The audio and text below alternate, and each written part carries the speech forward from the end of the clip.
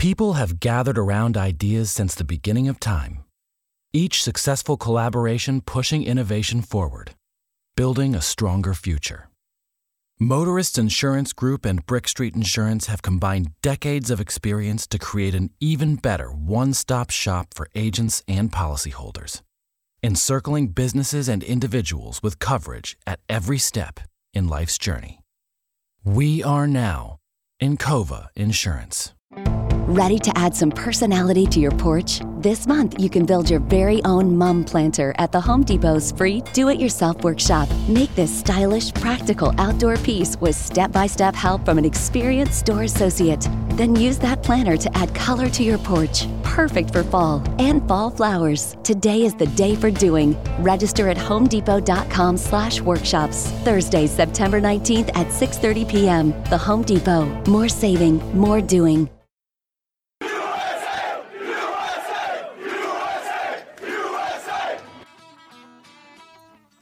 Thanks for listening to Uncle Sam's Soccer Podcast, keeping you up to date with the latest in American soccer. And don't forget to subscribe.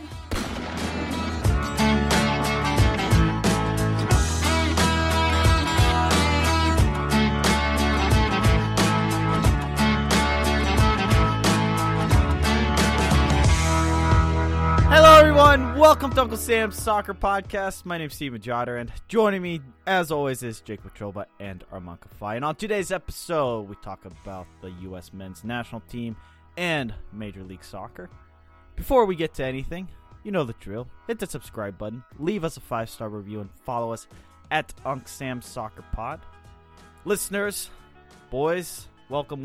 We are recording here Wednesday night during the midweek MLS action. We will not be able to talk about any of the games, not only because they are currently going on right now, but Jake's got a game recording and we're not allowed to talk about it, Armand.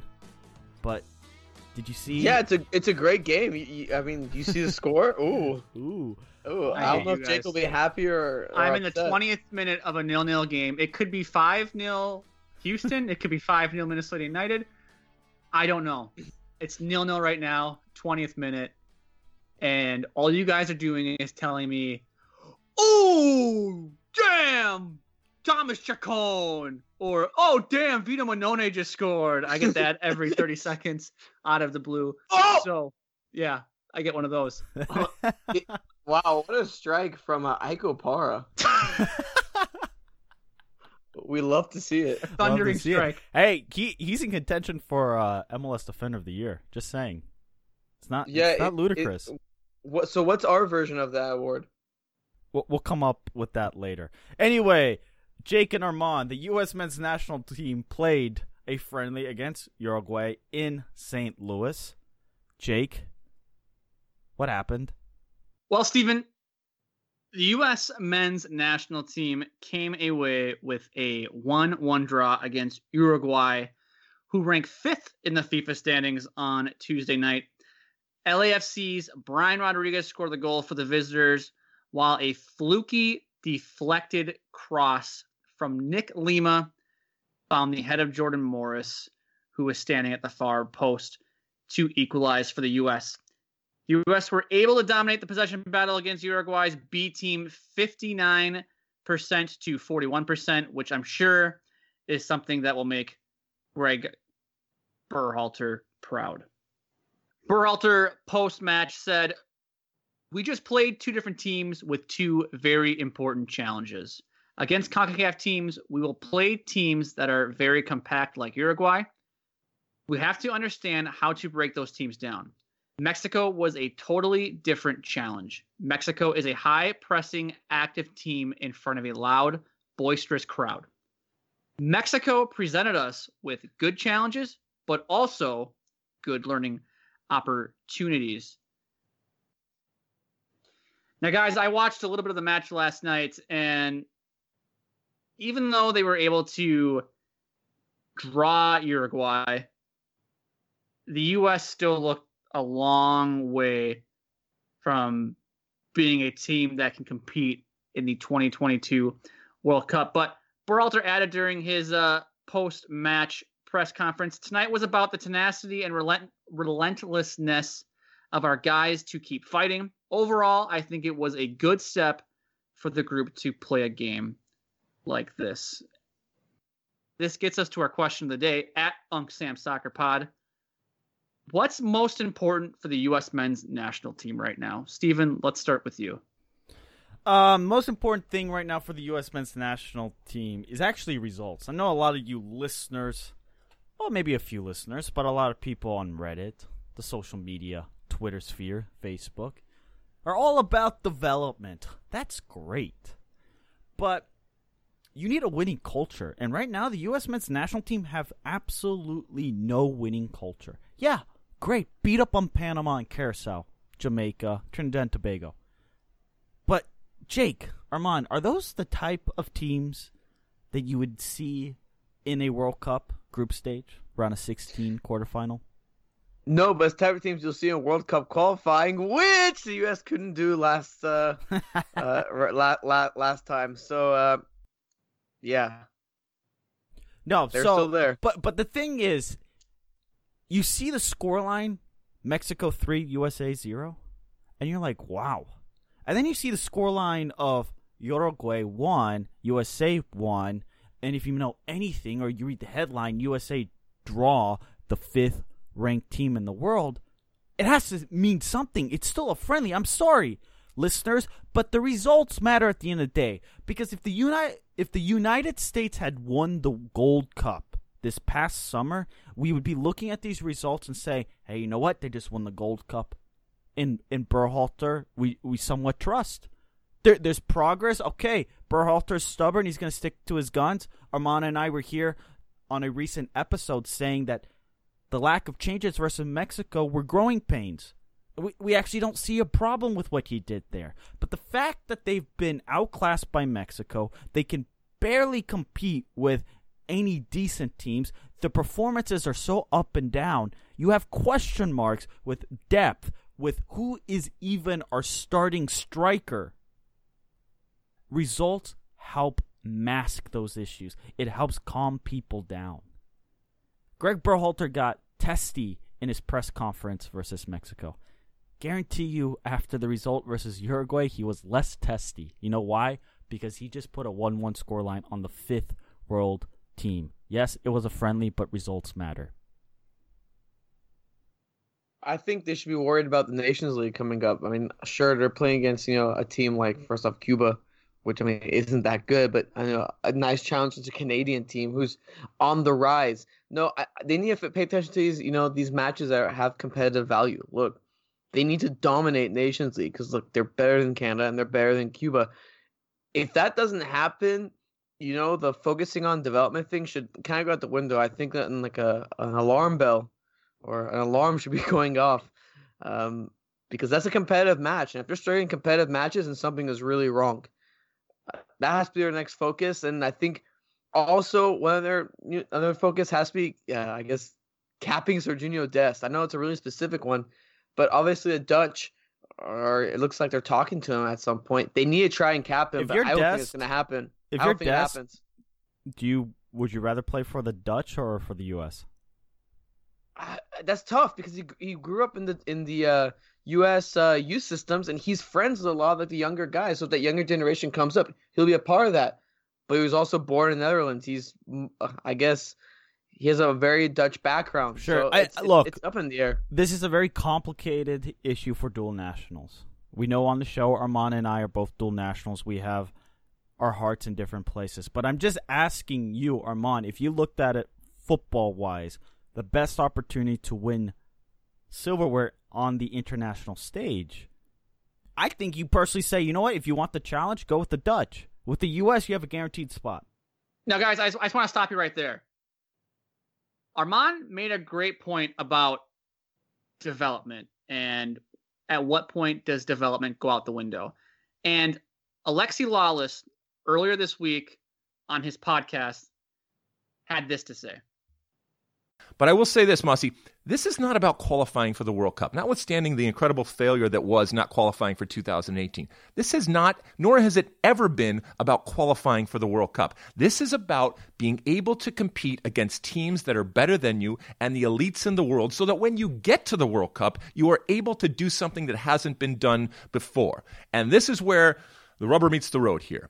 Does Greg Berhalter have the players, either now or is he developing them, and maybe those are two different questions and very separate questions, to be able to play the way that he wants? Because right now, this team is struggling. And maybe, and this I was thinking about this earlier, Mossy, and bear with me for a second.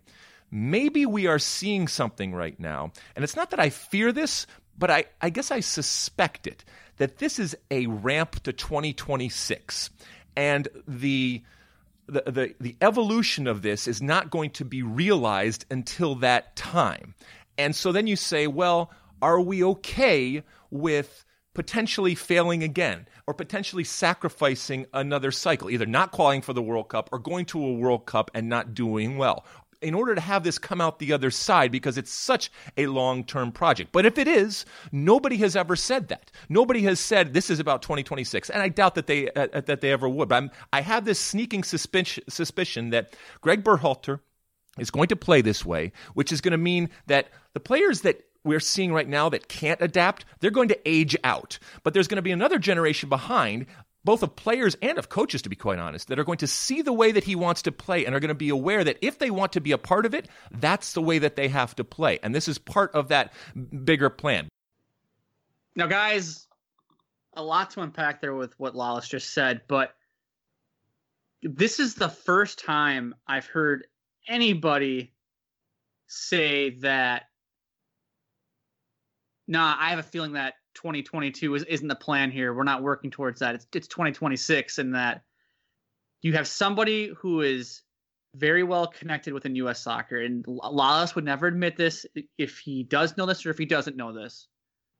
But you have somebody well connected within the U.S. soccer and the media speculating that this federation might be willing to throw away a chance at the 2022 World Cup. Yeah. It's crazy. But good luck selling that to the fan base. You need results. I'm sorry. You need results. People, all they care about in sports is winning. Yeah, if that's a U.S. This is not master plan, we have a problem. We have a very big problem. I mean, but the thing is, Jake, I kind of see where Lawless is coming from. Like, you're so insistent on playing this style. But, I mean, again, we got to see it in competitive action. I doubt Greg really sticks this in competitive action. I really do. I think you see what happens in what happened in the Mexico match in the Gold Cup, where they kind of go away from it. Henry Bushnell, a friend of the show, actually had a really good article on talking about how this game was an overcorrection from the Gold Cup match. Because if you remember, in the Gold Cup match, they started lumping the ball forward. You know, they went from the principles. This game was all about sticking to the principles. And Henry, he talked about, was like, hey, look, Greg really wanted to do this, but they weren't doing it well. They weren't occupying the spaces right, and they weren't doing it the right way. So it's kind of a waste of time. But I think it's a really good point from Henry, and I want to see how Greg does in a competitive situation. Will he stick to something like this? Okay, but hold up. If Greg Berhalter here is trying his system, and then he gets to a competitive match and he throws it out the window because it's not working, then what the hell are we doing? Somebody explain to me how this is smart. That just seems like you're just wasting more time. That's just to me. If he wants to play this style of playing out of the back when the matches don't matter, but then when they do matter, all of a sudden we're going to scrap the playbook and we're going to. I'm not saying scrap it. It's basically like the 9 months before when Dave Sarakin was running the show, which was we're just wandering around aimlessly in the desert, just waiting to I'm not saying scrap it, but if it doesn't work at some point. Sure. I mean, you need to make the changes. You absolutely do need to make the changes. But the question is, when is that line going to be drawn for Greg Berhalter? When is he going to sit there and go, crap, I don't know? All right, quickly, before we go to the counterattack, but Armand, what is the timetable for Greg Berhalter in this system? Not asking him to get sacked, but does he have to change it up for the players, or do the players just need to suck it up and learn it? Honestly, guys, it's not going to be for a while that they're gonna realize they have to change it. I think so because you have Nations League matches. They're going to win those. They should. They should win those, and they should win those handily. If they lose those, it might accelerate the process. But against teams like Cuba and Canada, like, come on. How Like, bad seriously. would it be if they were to lose to Cuba and Canada? If they lose to Cuba, then like none of those players on the national team should ever play again because they're terrible. And Canada would be a very like an alarming defeat as well. But no, I guess as Klinsmann-esque as it might be during the first couple matches of the qualifiers, if it were not to work, because I think it will work in those Nations League matches. I don't know if it'll work in the qualifier matches. And if it doesn't work, you might end up in the hole that Klinsmann had the team in, where they lost their first 2 games. So Bruce gonna come back in, leave the refs for this. No, it'll be Sarachan. He'll leave Bob the- Bradley to the rescue. Oh Lord. What about Adrian Heath? Oof, okay, buddy. You've got it's more likely to be like Jose Mourinho than Adrian Heath. Yeah, I'd rather have my dog coach than Adrian Heath. Shots fired. All right, let's go to the counterattack. Fast-paced, shifty movement, brilliant skill. It's the counterattack with Jake Wetruba.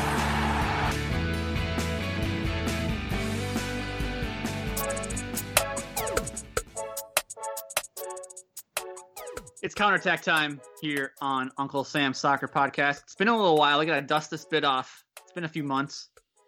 So let's dive right in to our first topic up for discussion. Now, guys, LAFC, they've been a little shaky the last 2 matches. They dropped points at home to Minnesota United, losing 2-0, and then drew to Orlando City. Diego Rossi saved them in the 77th minute. And my question for both of you is LAFC more beatable than we think? And I know Steven has the hottest take, so let's start with him. Oh, I do. I feel like this is Atlanta last year, slowing down here at the end. They're gonna win a Supporters Shield, no problem. I question whether or not they're gonna be able to find that gear. Man, if Ibrahimovic, although it seems unlikely that they're gonna make the playoffs because the Galaxy seem to be falling off a cliff. But if the Galaxy somehow are in the way of LAFC, I mean, come on, it's a toss-up. They're slowing down, and maybe they find that gear and it's, smooth sailing. But right now, yes, they are more beatable than they were 5 weeks ago. There is a blueprint out there for them. Yeah, so I don't agree with Steven one bit. I actually was talking to a buddy of mine while watching the El Tráfico. Oh my god, I almost said El Clásico. El Tráfico. And I said, if Vela was actually hurt, would you rest him for the rest of the season, knowing that you basically have number 1 seed in Supporters Shield clinched? And we kind of had a discussion about it. And look, Supporters Shield doesn't mean anything, right? I mean, you get that CCL thing, but like, who cares, right? You get a little trophy, but like, we all know it's MLS Cup. There's no reason to press the panic attack. Get Vela healthy. I'm not pressing the panic attack. I'm just saying that they're a beatable team. Oh, they're not beatable. Yes, they are. Minnesota just marched in there and put 2-0 up on them. Yeah. And Orlando City. Wow. That result. Yeah, wow. Armand, I don't know what you are smoking, but LAFC is a beatable team. No, they're not beatable. Yes, they are. Like, dude, the recent results shouldn't show that they're beatable or anything. Like, oh yes, they are. Yes. Jake, Jake, give it to us. Break it. Look, in a 1-game playoff, yes, of course they're beatable. Any team could beat them in a one-off playoff match. We don't have 2-legged matches anymore, or 2-legged series or playoff matchups in MLS anymore.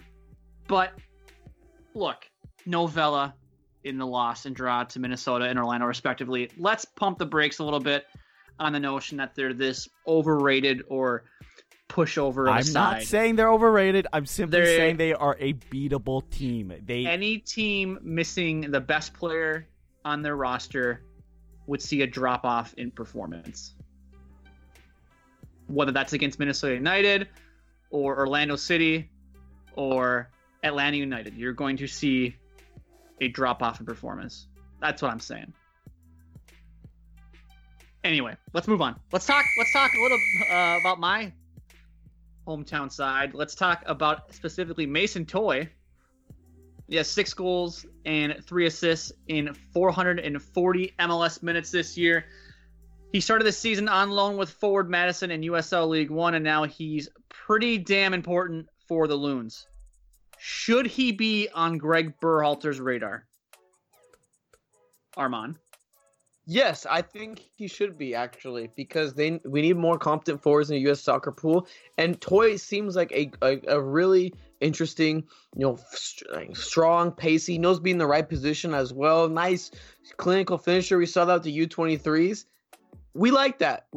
And I want to see him be rewarded for that strong U23 performance. I also wouldn't mind seeing him with the Olympics, on the Olympic team.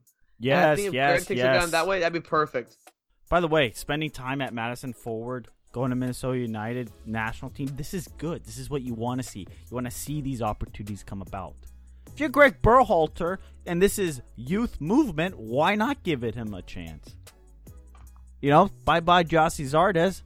Let the youngsters come up, because if we're planning for 2026, I think Josie by that time will be too old. Josie Altidore by 2026 will be too old. You got to start popping them up, start getting them ready. Why not start them early?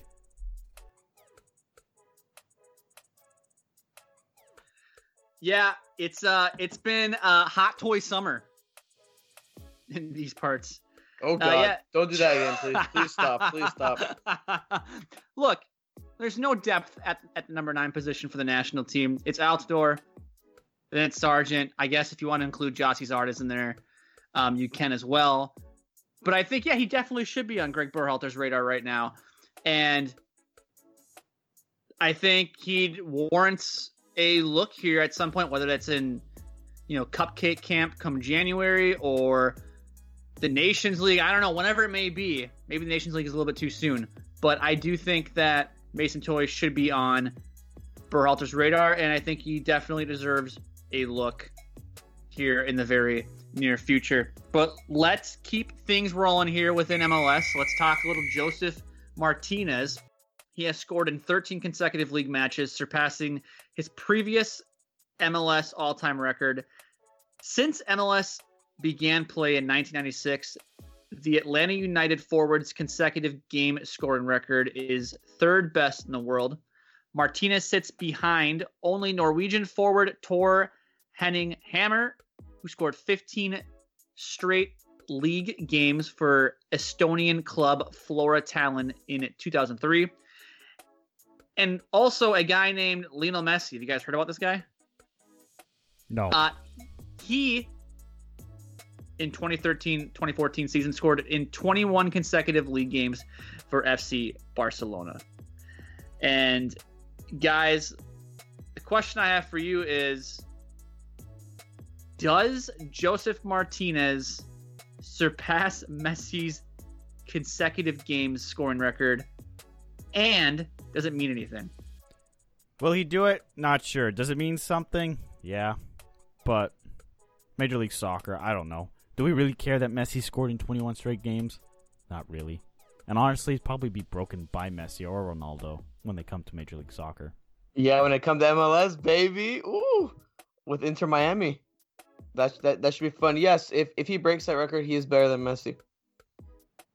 Steven, if we do that math, I think that shakes out. That greater signing points. That greater towards Joseph, yeah. I think he's better.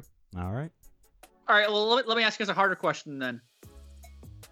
Is Josef Martinez too good for MLS? Yes. Wow. That was not hard. That was a softball, right. Jake. You set that one right down the middle of the plate. Okay, should he be like in a Liga MX right now? Would he be doing this in Liga MX? Yes. He belongs in Serie A or the Premier League with a mid-table side. Whoa. Okay, well, we're gonna change subjects, but I do want you to remember that I believe Joseph Martinez couldn't cut it at Young Boys. So Torino too. That's fair. That's fair because Young Boys is top of the class in European So- football. before we say Serie A, let's just remember he couldn't cut it. He couldn't cut in Serie A Let's- either. Well, there we go. So anyway, let's move on here. Let's talk some rumors. A little silly season here.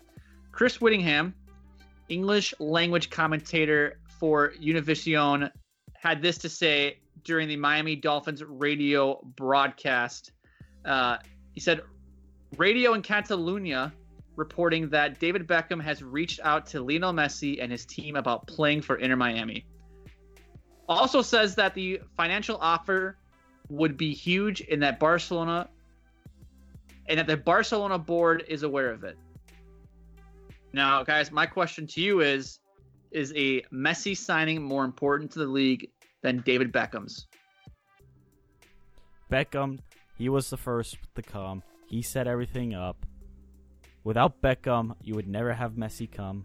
Just saying. So, Beckham is 1A. Messi would be 2A. No, this would be the biggest signing in MLS history, like by far. This guy is a Biggest living signing, legend. yeah, but put it in context. Living Where legend. is the league today versus when Beckham came? Messi will provide a greater jump for the league. I'll say it. That's a different question. I actually agree with Armand.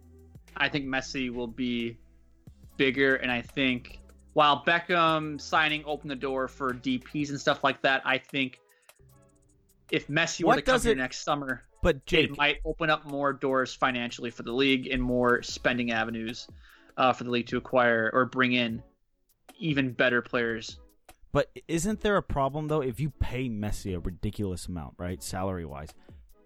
Don't you have a league have to make sure that the players at the bottom end of the roster are getting compensated correctly and properly? That's why CBA negotiations are important, baby. Yeah, I know it's coming up, but Sexy.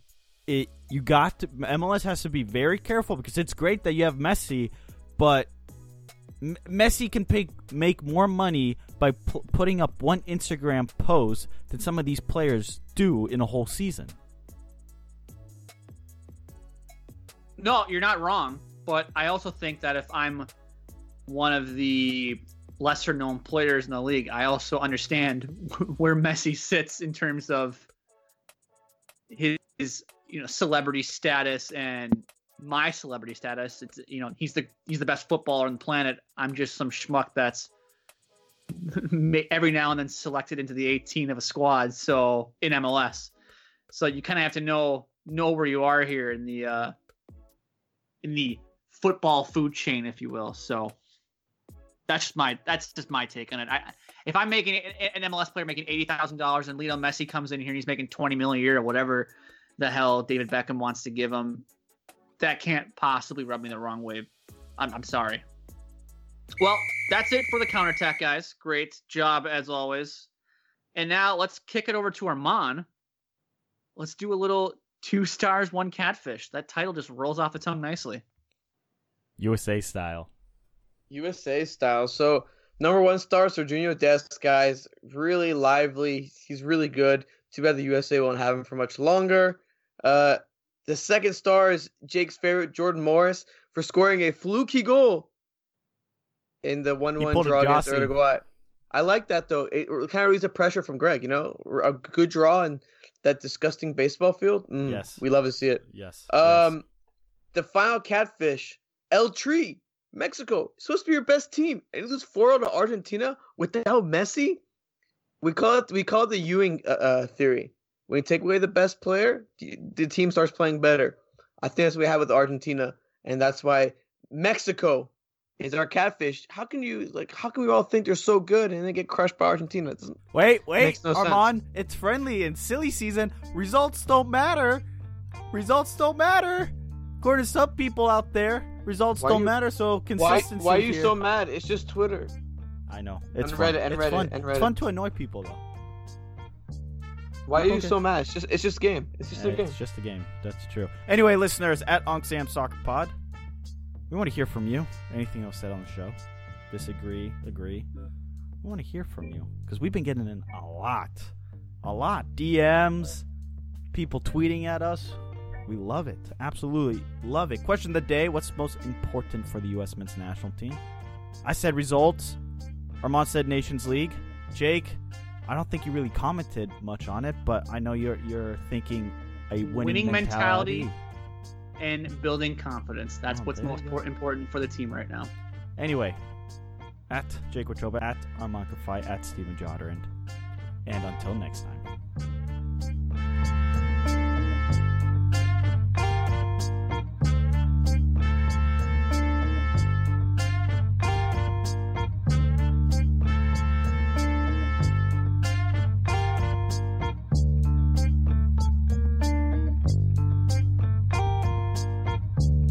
Of all the sounds you'll hear this summer,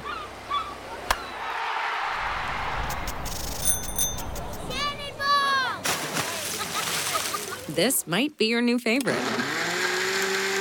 They're blending up the new chocolate chip iced cap at Tim Hortons. Real chocolate chips blended into an iced cap for a sweet summer treat. It's Tim Hortons' frozen take on a cappuccino, and it just might be the best sound of summer. Hurry into Tim Hortons for the new chocolate chip iced cap. Limited time at participating restaurants.